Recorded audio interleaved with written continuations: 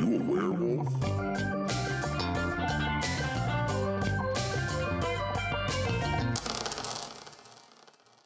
I am not a werewolf, but I am your host, Scott O'Dell. I'm joined by host Jeff Garst Hey, Scott, not a werewolf. and host Peter Evans. Hello, hello. We played a game called Letter Jam We did. that Jeff played at Gen Con. Is that correct? Yes, came out at Gen Con this year. The reason why it's apropos is because we have it at Spielbound now. It's in the library, and we have copies for sale. Oh. Should people buy this game? Why don't Well, you want to talk describe what it is about first? What the game is first. No, don't buy it, people. You can turn off the podcast right now. Okay, Scott's wrong, and I will spend the next 30 minutes explaining to you why. It won't take 30 minutes to prove me wrong. So, on the first What day- is Letter Jam? No. Okay, so Letter Jam is a cooperative word deduction game. Now, those Nailed it. three things I don't think normally go together. I don't know a lot of cooperative word games. I don't know a lot of cooperative deduction games. I don't know a lot of word deduction games. Well, I guess most word games are word deduction games. But you know what I mean. Those three things normally don't go together. So what happens? Every player has a word in front of them that's all scrambled up. And then they reveal one letter of that word to everyone else at the table and not themselves. So in the similar to Hanabi, right? Like everyone can see your cards, but you can't see your own. Indian poker, yeah.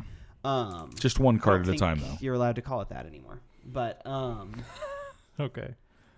Fair so enough. you can, there's a total of 6 cards on the table, regardless of the number of players. So you can see 5 of the 6 cards. Once cards get flipped over, you start bidding. You say, I can make a 6-letter word. I can make a 4-letter word. I can make a 5-letter word, right? And then there's also a wild card in the middle that allows you to have vowels if you don't have them otherwise.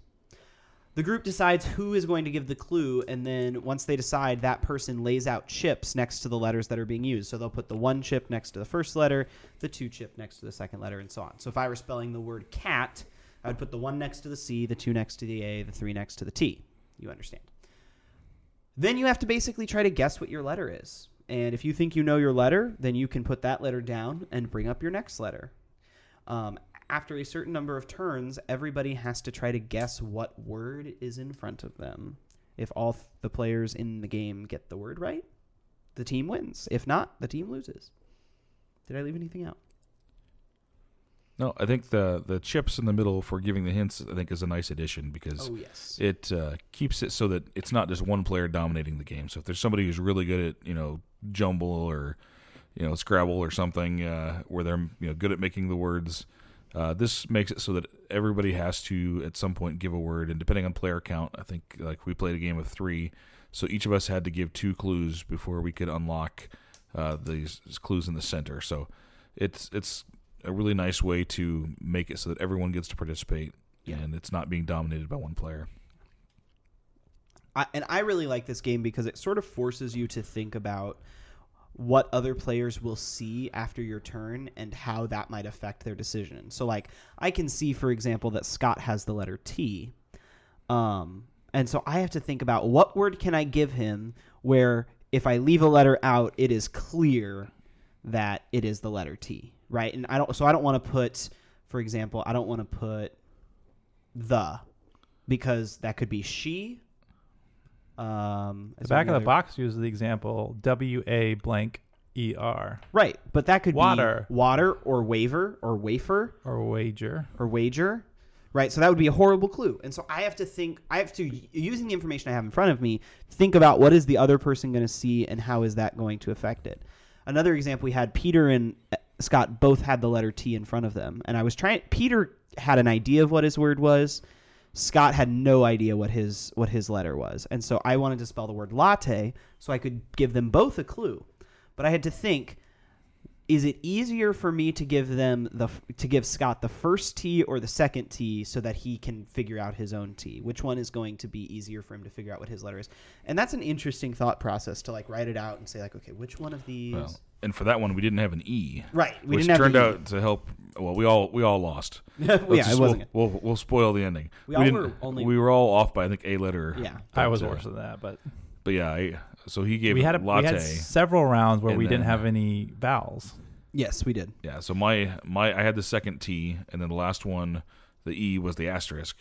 So then the next hint that came out, I interpreted as something else, and that was the last hint of the game. So I had to make a guess. and so I guessed wrong, and I guessed a C instead of a T. Right. And so it's kind of fun, I think, at the end of the game, because what you have is you have your 5 letters face down. You don't actually know what any of them are, but you have a guess. You have to rearrange those 5 letters to spell what you think is a word. And then you have to say, okay, I think I just spelled the word water. And you flip it over, and it's like kafumanapa. And you're like, never mind. Right? And it's fun. So I thought I was spelling the word ruble, like the Russian dollar. And I spelled Google. Because I had a G instead of an R, and it was supposed to be... And you were trying to get bugle. Or bulge, yeah. Yeah. Peter, PG-13. Mine was, the word was Terra, and I thought the T was the C, because I think the words you gave, I thought it was latch and then chick instead of thick. Yeah. So these 5-letter words that we were trying to decipher came from us. Like I gave you yours, Peter, and you gave Jeff his. So there is also some strategy. And I picked Terra because I was like, oh, it's really clever. But actually, it was a really good one because there's really only one word you can get out of those letters. However, but if you couldn't figure it out, if I couldn't figure out the one that was missing, which was part of the problem because that last letter was T, and I was not making a good word out of what I had. I gave Scott twigs, and he thought he was spelling. What did you think you were spelling? I Spigs or I have no idea. Yeah. I got the S and I had the G and the I. I did not have the T or the W. Yeah, I tried to spell carer because I had it wrong. But. Yeah, this is not. I don't know. Maybe you can tell me this game's not for me, Jeff. It's a fun game. I think it's fun. I think it makes you think in new and different ways. Than I would argue games. It's not fun. I would argue it's missing the fun. No, so I really like word games, and this one I like because I think it's difficult. Yes, I think I agree. So many of these party games are too easy. I think, or they're just a versus game, so it doesn't matter if they're easy or not. I think that explains where. I think that explains where the problem between my opinion and your opinion is because I've played a lot of word games and I like some better than others. I like Marcus's word game, and Bananagrams is fine, stuff like that. Let's see, the two you just named there are speed games, which yes, it goes to the bottom of my list. Well, that's what I'm saying is a lot of letter games or a lot of word games. You can, if you suck at spelling like I do, or I had a learning disability growing up. I wasn't a great reader. A lot of other games have some way to mitigate that. This, it's like if you're not good at words and if you're not good at, because it's like it's not just that you have to think of clever clues, and I like that part a lot, thinking of the clever clues, but I have to based on what you gave me use deduction, and so that I'm just like going through every possibility. Well, you got to put yourself in every other person who's involved in your clues seat to realize, okay, what are they going to know from this hint? Which is how sometimes it even can, more players, I think, could make it harder. It would, and I think it also adds in a layer of like. There are some times in this game where it might not be a good idea to have a huge vocabulary, because if I give Scott a word that he doesn't know, no, not to say that Scott I had that's Scott fine. Doesn't, but this is definitely what I'm trying to say is there are certain games we don't pick at family gatherings because I have a family member who's not good at writing or reading, so we don't play Boulder Dash with them. Yeah, this would not be the game to put with somebody who struggles with words. This is if you got people who love doing the jumble or love playing Scrabble. Right. This is a really fun way to use some of that vocabulary and some of that. Yes, but I will say I think the mitigating factor here is the cooperation.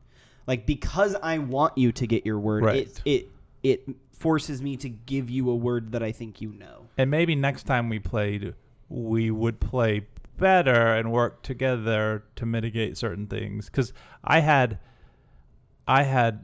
E blank being my right. You knew that they were the same letter. So I'm like, okay, well, it's probably egg. But going back to my previous clue, it was could have been ebb, could have been error. It was blank star G star, and the star is the wild card, and so I mean it is what it is. But at the end of the day, you have to decide if trying to figure out what your word could be sounds fun to you based on the clues on the board. And it sounds like you guys think that is fun, and I just don't. I think it's also like if you like crossword puzzles. Yeah. Yes. Right, where you're like, so I know I have a 3-letter word where it's E blank blank, and I know the second two are the same. Yeah, crossword skill would definitely help a lot here too. Right. But crosswords, there's a lot of deduction there, but there is usually some like trivia, like there's what this felt to me like was when we would do the word searches in school, and it's like I don't understand. Like people would get their word search and they just start circling stuff, and I would just have to go through every line. And then at the end of the day, I'm like, how is this in any way meaningful? Like, what is coming from an educator, word searches are not a meaningful educational activity. So, but the goal of Letter Jam is not education. But it was clear that when some people got word searches, like the words just like lit up in their minds, like pattern recognition. Yeah. And mine has never been like I'm a lot better at pattern recognition when it's not words, and I don't know. It's also 45 minutes on the box, and like we played kind of quick, but it's a long. It is a long word deduction game, and the end goal is one single word, which can make it. Because it's a Czech edition games edition game, and it's in their box, their standard size box, and it for whatever reason doesn't feel like their other games as much. Yeah. But no, you're right. I would not bring this to the same crowd that I'd show Codenames. It's meant for you a mean different if you want to bring audience. it to everyone? Yeah, I mean Codenames you literally can play with. Yeah. Well. Codenames pictures you can play with everyone. I can tell you about my mother and mother-in-law's awful game of Codenames where my 9-year-old made fun of them. So, I really, really like this game, and I think it's really fun when you play it with and I know this is another thing. Like, it's a really fun game when you play with people who really like word games. Right. Because the words they come up with are fun and interesting and make you think. And, there's something to be said for being able to come up with words where there's no alternative, right? Like, if I spell blank EBRASKA, I know that's Nebraska, right? There's no other word that fits there. And, my wife, for whatever reason, has an undergraduate degree in English literature. And, my brother-in-law and his girlfriend both really, really like words and stuff. And so I'm sure they'll have a lot of fun with this. And, I'll go play. Yeah. No, it's rare that a game is not for me. This is one of the games that's not for me. I will say the theme is completely lost on me. The tokens are fruit. What is the theme? But I didn't know there was a theme. It's jam. You're making jam. The tokens are fruits, which makes sense. But the thing that you put your clues on is a flower. I don't know a lot of fruits that grow on flowers, but okay. There is no flavor text. To be a fruit, it has to come from a flower. And then the first thing written in the rules is "Welcome to the Jam," which makes me think it's like a concert. The theme is. It describes. There's no mention of fruit or flowers. And then how you score your game is based on the tastiness of the jam. Okay, so you're making jam together is the theme, I guess. Yeah, but then what are the flowers? It just doesn't make the theme makes no sense. To be a fruit, it has to come from a flower. From a flower that grows out of the ground? Yeah, all fruits. That is weird because apples do not come from flowers; they come from trees. The tree flowers first. Codenames has a bananas. Trees. I guess bananas. Oh, I love this. So our copy of the rules have a Post-it note that says the app isn't working yet, so you can use something solver or the wordfinder.com. Probably anagram solver. Yeah. So there's going to be an app, which, I mean, I instantly grabbed my phone because I was like, because I was spelling cannabis, and I was like, how do you spell cannabis? And I was not how I thought, apparently. And my innocent mind was like, what word is he trying to spell? Jeff really struggled with cannabis. What word starts with C-A-N-N-A? I'm like, not cannibal, not cannon. And then when I realized later it was a B, I was like, oh, he's spelling weed. It was a really good clue. It was. It was a really good clue. Once I learned how to spell it. I instantly put my letter down and went to the next one. Were you the N on that one? I know it. I think I had the A. You were A. Yes, my A was repeated. So yeah, because you had it twice. You had C blank N blank BIS. Like, that's so yes. cool. Yeah. It's like, oh. And then you said it, Pete. You're like, is that how you spell that word? And I was like, I think so. All right, this game's not for me, but it might be for you. And we have copies of Spielbound, both to play in the library and for sale. You equivocated a little bit. I thought we were going to fight more about that game. Oh, I don't think it's fun. You're wrong. But I recognize that the cooperative nature of the game And the fact that some people think like, oh, like when we were getting 4-letter clues and it was like either 2 or 3 of the 4 letters were star or blank, it was like, this is not fun. Like, Scott, you've gotten nicer, and I don't know how I feel about it. I've gotten nicer. All right. I mean, truthfully, yeah, I mean, I don't like the game. But that doesn't mean it's not a good game. For more disagreements between Scott and Jeff, with Peter playing the role of the moderate, please log in next time. Can that be Peter's nickname, the moderate? The moderate. Please log in next time where we talk about the game Deep Blue Days of Wonder's new release. We'll see you next time on part 3 of Spielcast. Eclipse. The Spielcast is recorded at Spielbound Board Game Cafe in Omaha, Nebraska. You can reach us at spielcast@spielbound.org, or you can always tweet at us at Spielbound with the hashtag Spielcast. Subscribe to us wherever you listen to your podcasts, and as always, please give us a 5-star rating. Thanks for listening.